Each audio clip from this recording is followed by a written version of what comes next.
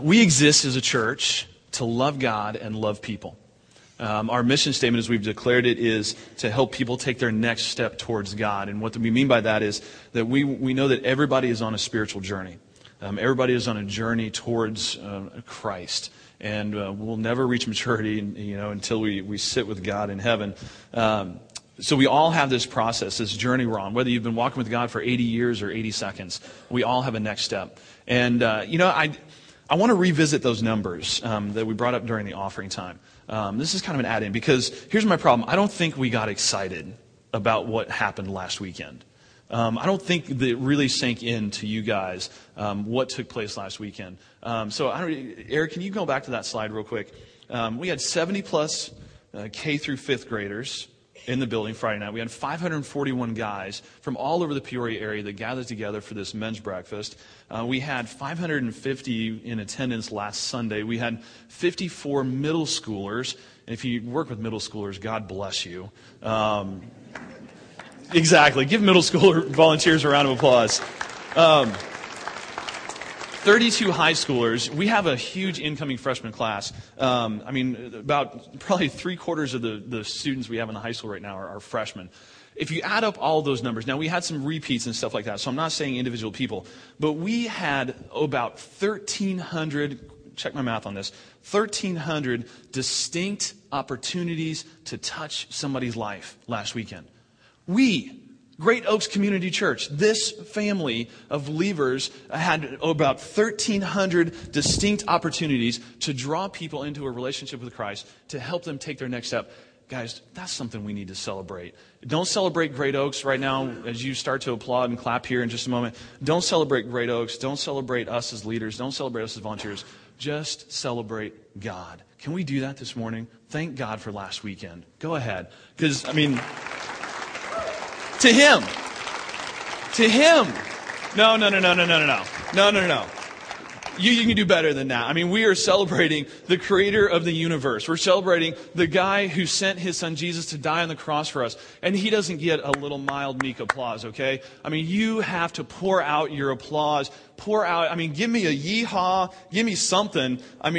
You're crying out to the God who loves you so much that He gave up His son. We got to do better than that. Celebrate what God did last weekend right now.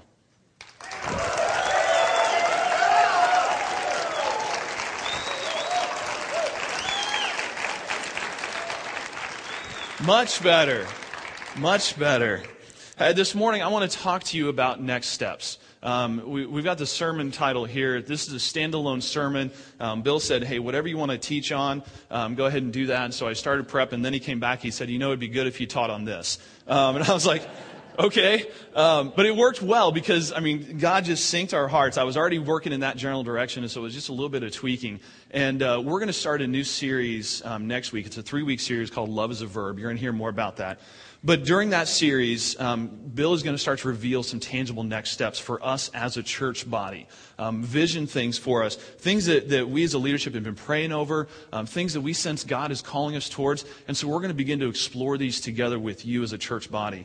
And so Bill's going to talk about those the next 3 weeks in this series called Love is a Verb. But this morning, I want to talk to you about your next step. I want to talk about moving towards God. All throughout our lives, we make countless decisions, don't we? Every day of our lives, we make decisions. Some are pretty big, some are pretty small. This morning, I decided to wear black. I decided to look like Johnny Cash for some reason. I prayed with Greg Harmon this morning before the service started, and one of our leadership team members, and he walks up and he goes, "Man in black." I'm like, yeah, for some reason I decided to wear black. I decided to have coffee. I decided to put too much sugar in it. I decided to listen to this song in my office as I prepped the sermon this morning. We make all sorts of mundane, countless decisions. But every now and again in our lives, we come to a point where we're faced with a pretty major decision, where it's kind of a fork in the road. And we've got to decide, are we going to go left or are we going to go right? Some of you know this, some of you don't. My undergrad degree is in business, my master's in organizational leadership. But after college, my wife and I had the opportunity to own a business. We actually owned a Dairy Queen. It was an incredible opportunity. I loved ice cream, still love Dairy Queen, still can't get enough of it. But we owned this business, and it was a no-brainer decision. A longer story than I have time to tell right now, but basically it was given to us. It was put in our laps my senior year of college. So my entire senior year, all of my fellow business graduates, they're doing job interviews, job hunts, they're getting their suits on, they're doing all these resumes. I'm like, hey, October my senior year, I got a job waiting for me as soon as I graduate. And it's owning a business. Like, how cool is that? And then we got into the business. And the business was fun. The business was great. I mean, huge financial blessing for us. We paid off all of our college loans within a year of graduating college. I mean, it was just an incredible blessing. But it was a lot of work. And we were young. We were naive. We didn't understand all the nuances of owning a business. Karen and I were both working about 90 to 98 hours a week in the store. And we just killed ourselves. And so a year and a half later, we came to that fork in the road. And we go, okay, if we stay on this path, there's some stuff that's going to happen in our lives that may not be the best thing. If we go down this path, this is unknown. I mean, I don't know what I'm going to do next. I don't know what job I'm going to have. I don't know how I'm going to provide for the family. Over here, I've got guaranteed income. I mean, lots of money coming over here. Over here, I have no idea. And we reached that point, and we had to look at each other, and we had to pray, and we had to go, okay, what's our next step? And we ended up walking away from the Dairy Queen. We walked away from guaranteed money. I substitute taught for about 6 months until I found a full-time position, and then went into that. And you know, coming down here, we were part of a church community up in Chicago for 12 years. It was the only church we attended after graduating college. It was the church that took a risk on me and hired me without a degree, without a Bible background, to come on staff as a pastor. I mean, what church does that? We had our children in this church. This church prayed with us. They loved on us. They challenged us. They came alongside of us. And then there came a point where I just couldn't stay.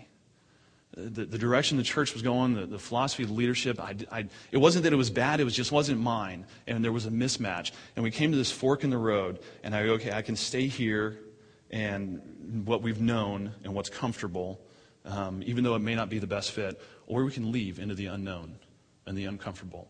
And I actually resigned from that position before I had an interview with any church. Because of the level of conversation we were having with my future in that church, I just had to be up front. I didn't want to go behind the leadership's back and say, I'm taking Sunday off and, just going on vacation, and then go interview with another church. And so I actually resigned in late March, and I didn't find and come down to Great Oaks until September of that year.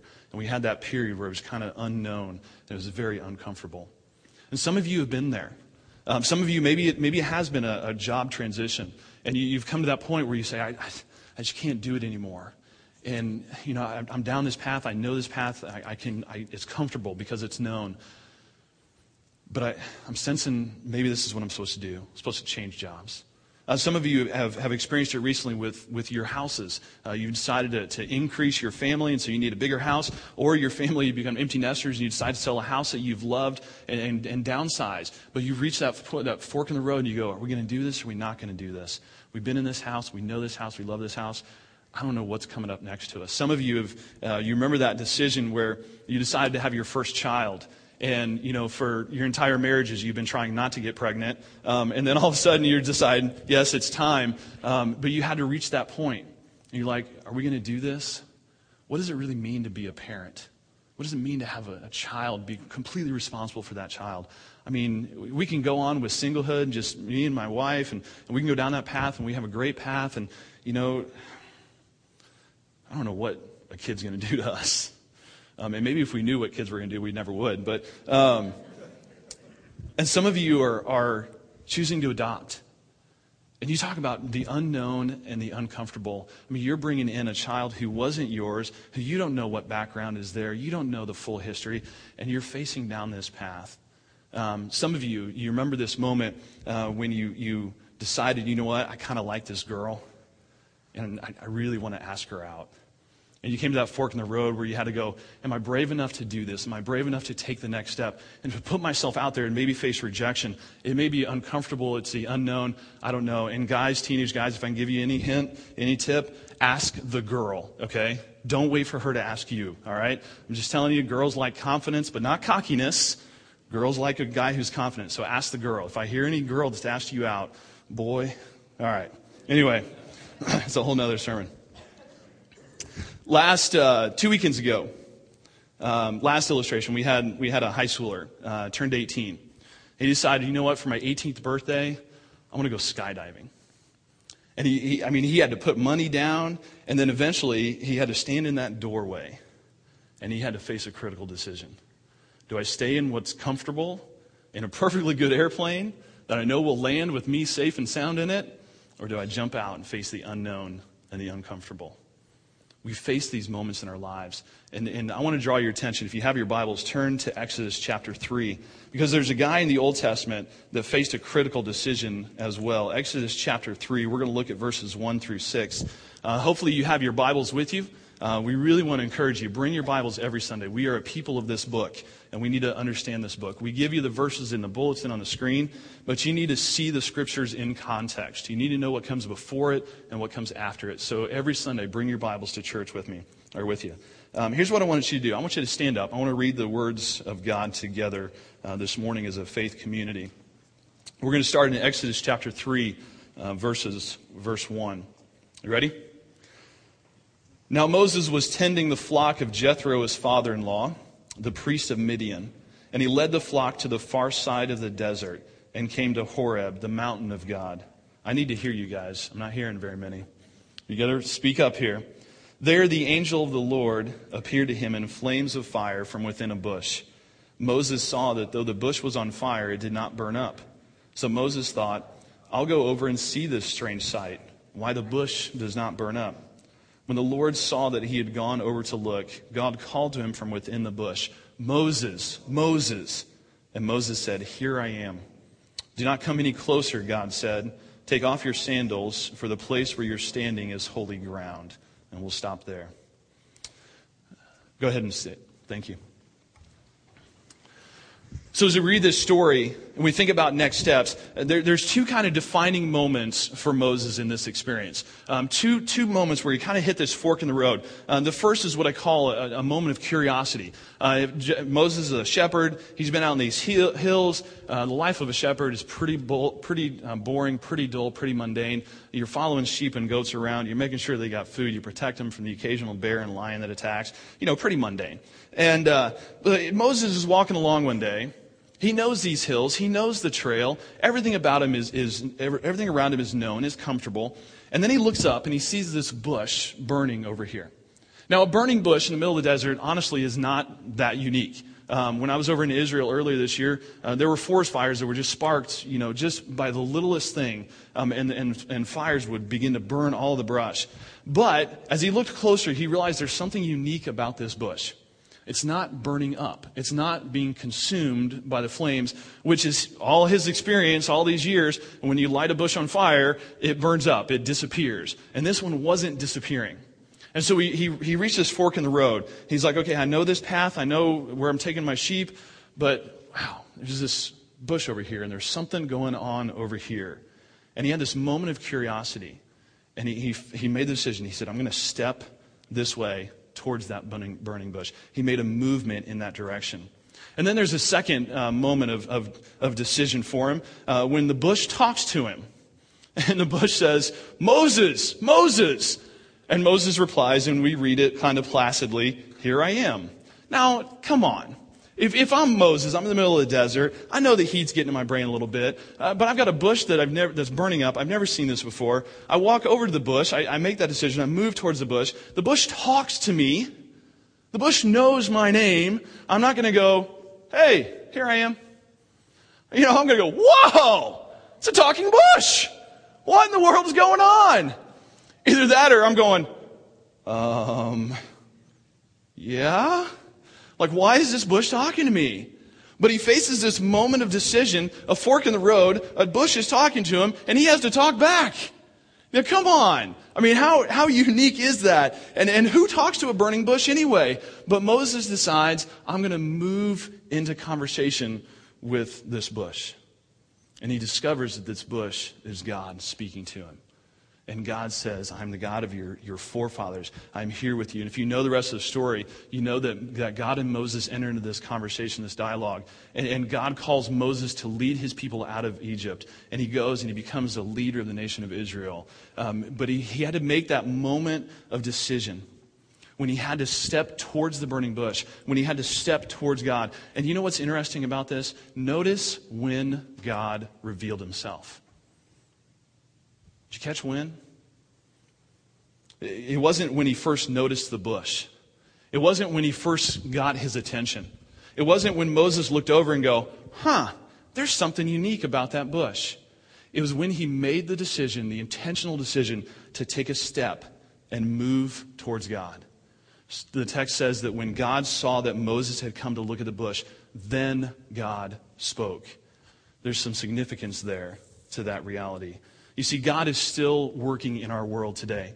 He's still looking for people who will join him on this Jesus mission to change the world. He's still putting burning bushes before us every day, waiting to see how we respond. Now, in the Old Testament, we read that people had personal encounters with God. In the New Testament, we know that Jesus came down and walked among us, and people interacted with him. And later in the New Testament, when Jesus dies, when he ascends, he sends the Holy Spirit. And that's what we have today. The Holy Spirit speaks to us. It whispers to us. He tells us what we want us to do. If you have your Bibles, go ahead and turn to John chapter 14. I want you to read hear some words about the Holy Spirit here. John 14, verses 15 through 17. Jesus says, "If you love me, you'll obey what I command. And I'll ask the Father, and he'll give you another counselor to be with you forever, the Spirit of truth.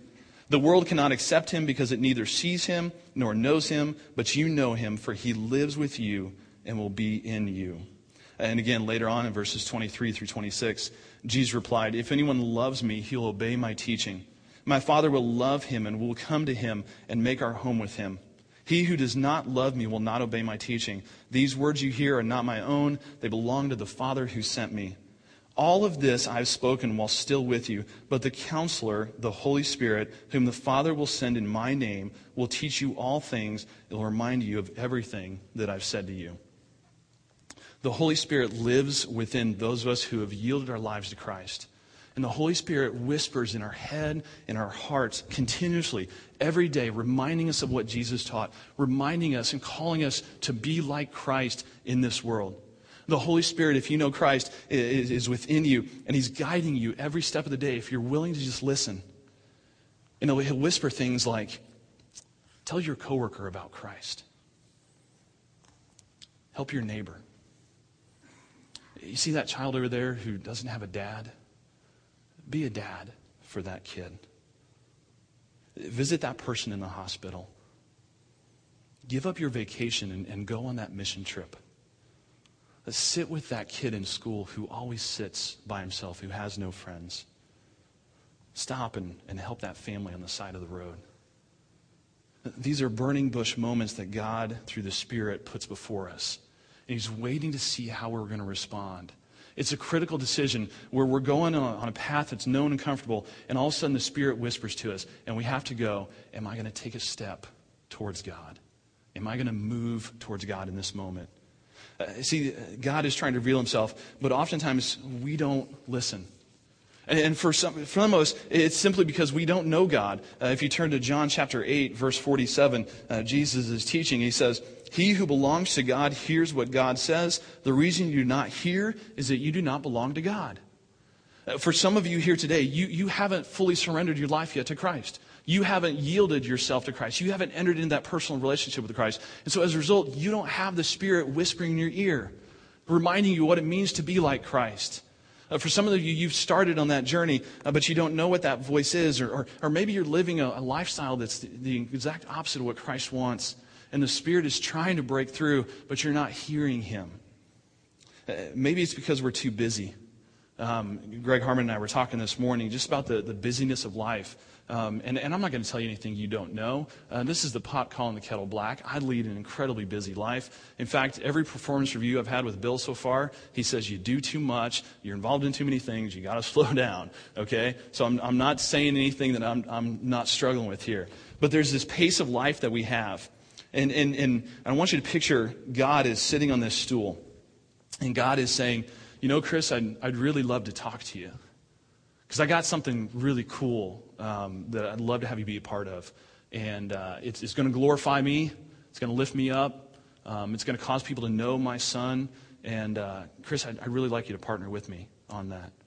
And God is just sitting in this chair. And I'm going, I got to get to a staff meeting, God. I'll talk to you in a little bit.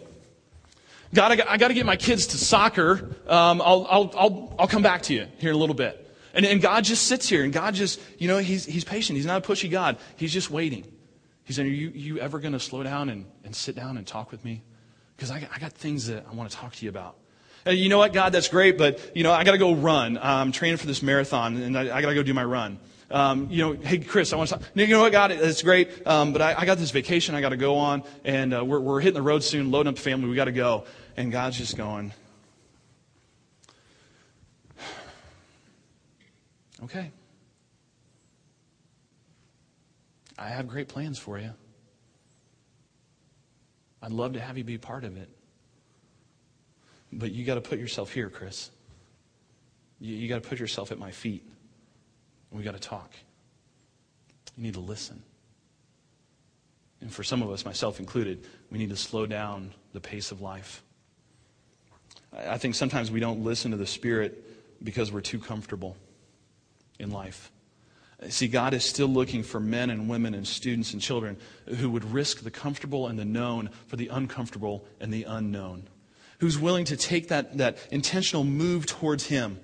To say, God, whatever you want me to do, it may scare me to death. It may require a huge sacrifice on my part. But God, whatever it is, I want you to do that. I want to jump back to that verse about the Holy Spirit. John 14, verse 26. It says the counselor, the Holy Spirit, will come. That Greek word for the word counselor there is the Greek word paraclete, which means comfort or comforter. Let me ask you this question. Why would we need comforted by the Holy Spirit if our lives are already comfortable? Let that sink in. If we've never put ourselves out there to where we had to depend on God, to where we moved into the unknown and the uncomfortable, why in the world would we need the Comforter to comfort us? Wrestle with that a little bit. See, God is looking for people who will enter into the chaos, the messiness of life to make a difference. God is looking for people who will become uncomfortable, for people who will live such Christ-centered lives that they absolutely have to depend on God. Are you one of those people? Am I one of those people? Are we people who will accept the challenge to intentionally move towards God? Go on to the next slide, if you would. This phrase, move towards God. When I point to the screen, I want you to say these words, okay? Let's say them together as a community. Move towards God. Just follow me on this. When you see injustice. No. When you see injustice and offer justice. When you see starvation and offer food. When you see nakedness and offer clothing. You guys I'm not getting the sense you're really buying into this concept of when we see these things in the world, we have to move towards God with boldness, conviction, and courage. And I need to hear that in your voices. When you see loneliness and offer friendship. When you see pain and offer healing. When you see chaos and offer peace. 2 weeks ago, we had our high school kickoff, MXTC. We sat with the students in the meadow back here around the campfire, and I challenged the students with the words that Paul wrote to his protege, Timothy. It's kind of a core verse for us in the high school program, 1 Timothy 4:12. Don't let anyone look down on you because you're young, but set an example for the believers in speech, in life, in love, in faith, and in purity. Adults, I've got to ask, are we setting an example for the students? Are we giving them an example of what it means to be a fully devoted follower of Christ? Are we modeling a life that's any different than the rest of the world around us? Do our priorities look any different than those who don't know Christ? Do our schedules look any different? Do our budgets look any different? Is our language any different than those who don't know Christ? Is our behavior any different than those who don't know Christ? Is there anything beyond going to church and going to small group that makes us look any different than the rest of the world around us that does not know Christ? We lament the loss of faith in our teenagers, but have we given them a radical example to follow? When they go away to college, do they look back at their home church and at their parents and the people that they interacted with for those 18 years and they go, I want to be like them? Or do we give them a nice, easygoing message about God? It's safe. It's comfortable. There was an article in CNN recently. I've got it here. It's called More Teens Becoming Fake Christians. And I highlighted just a few things in here. I just want to read this. This was a study from a professor at Princeton Theological University. She's a minister as well. She writes these after this extensive research program. 3 out of 4 American teenagers claim to be Christian. Fewer than half practice their faith. Only half deem it important, and most can't talk coherently about their beliefs, the study found. Now, teenagers, hang on with me, okay, because this isn't a condemnation on you. Many teenagers thought that God simply wanted them to feel good and do good, what the study's researchers called, and chew on this one, moralistic therapeutic deism, which is basically we want a God who makes us feel good and be nice. And she goes on to say that parents are the most important influence in their children's faith. If teenagers lack an articulate faith, it may be because the faith that we show them as adults and as a church is too spineless to merit much in the way of conversation. She goes on, she says, parents who perform one act of radical faith in front of their children convey more than a multitude of sermons and missions trips. A parent's radical act of faith could involve something as simple as spending a summer in Bolivia working on an agricultural renewal project or turning down a more lucrative job offer to stay at a struggling church. But that's not enough to be radical. Parents must explain, this is how Christians live. If you don't say you're doing it because of your faith, she goes on, kids are going to say, my parents are really nice people. It doesn't register that faith is supposed to make you live differently unless parents help their kids connect the dots. Are we setting an example for the next generation? You see, when you die, God is not going to ask you how many sports teams you played on. He's not going to ask you how many clubs or organizations you belong to. He's not going to ask you how good your 401k was. He's not going to ask you how big of a house you lived in or what kind of a car you drove. He's not going to ask you what clothing label you wore or where you went on vacation. He's going to ask you one question. What did you do with the gift that my son gave you?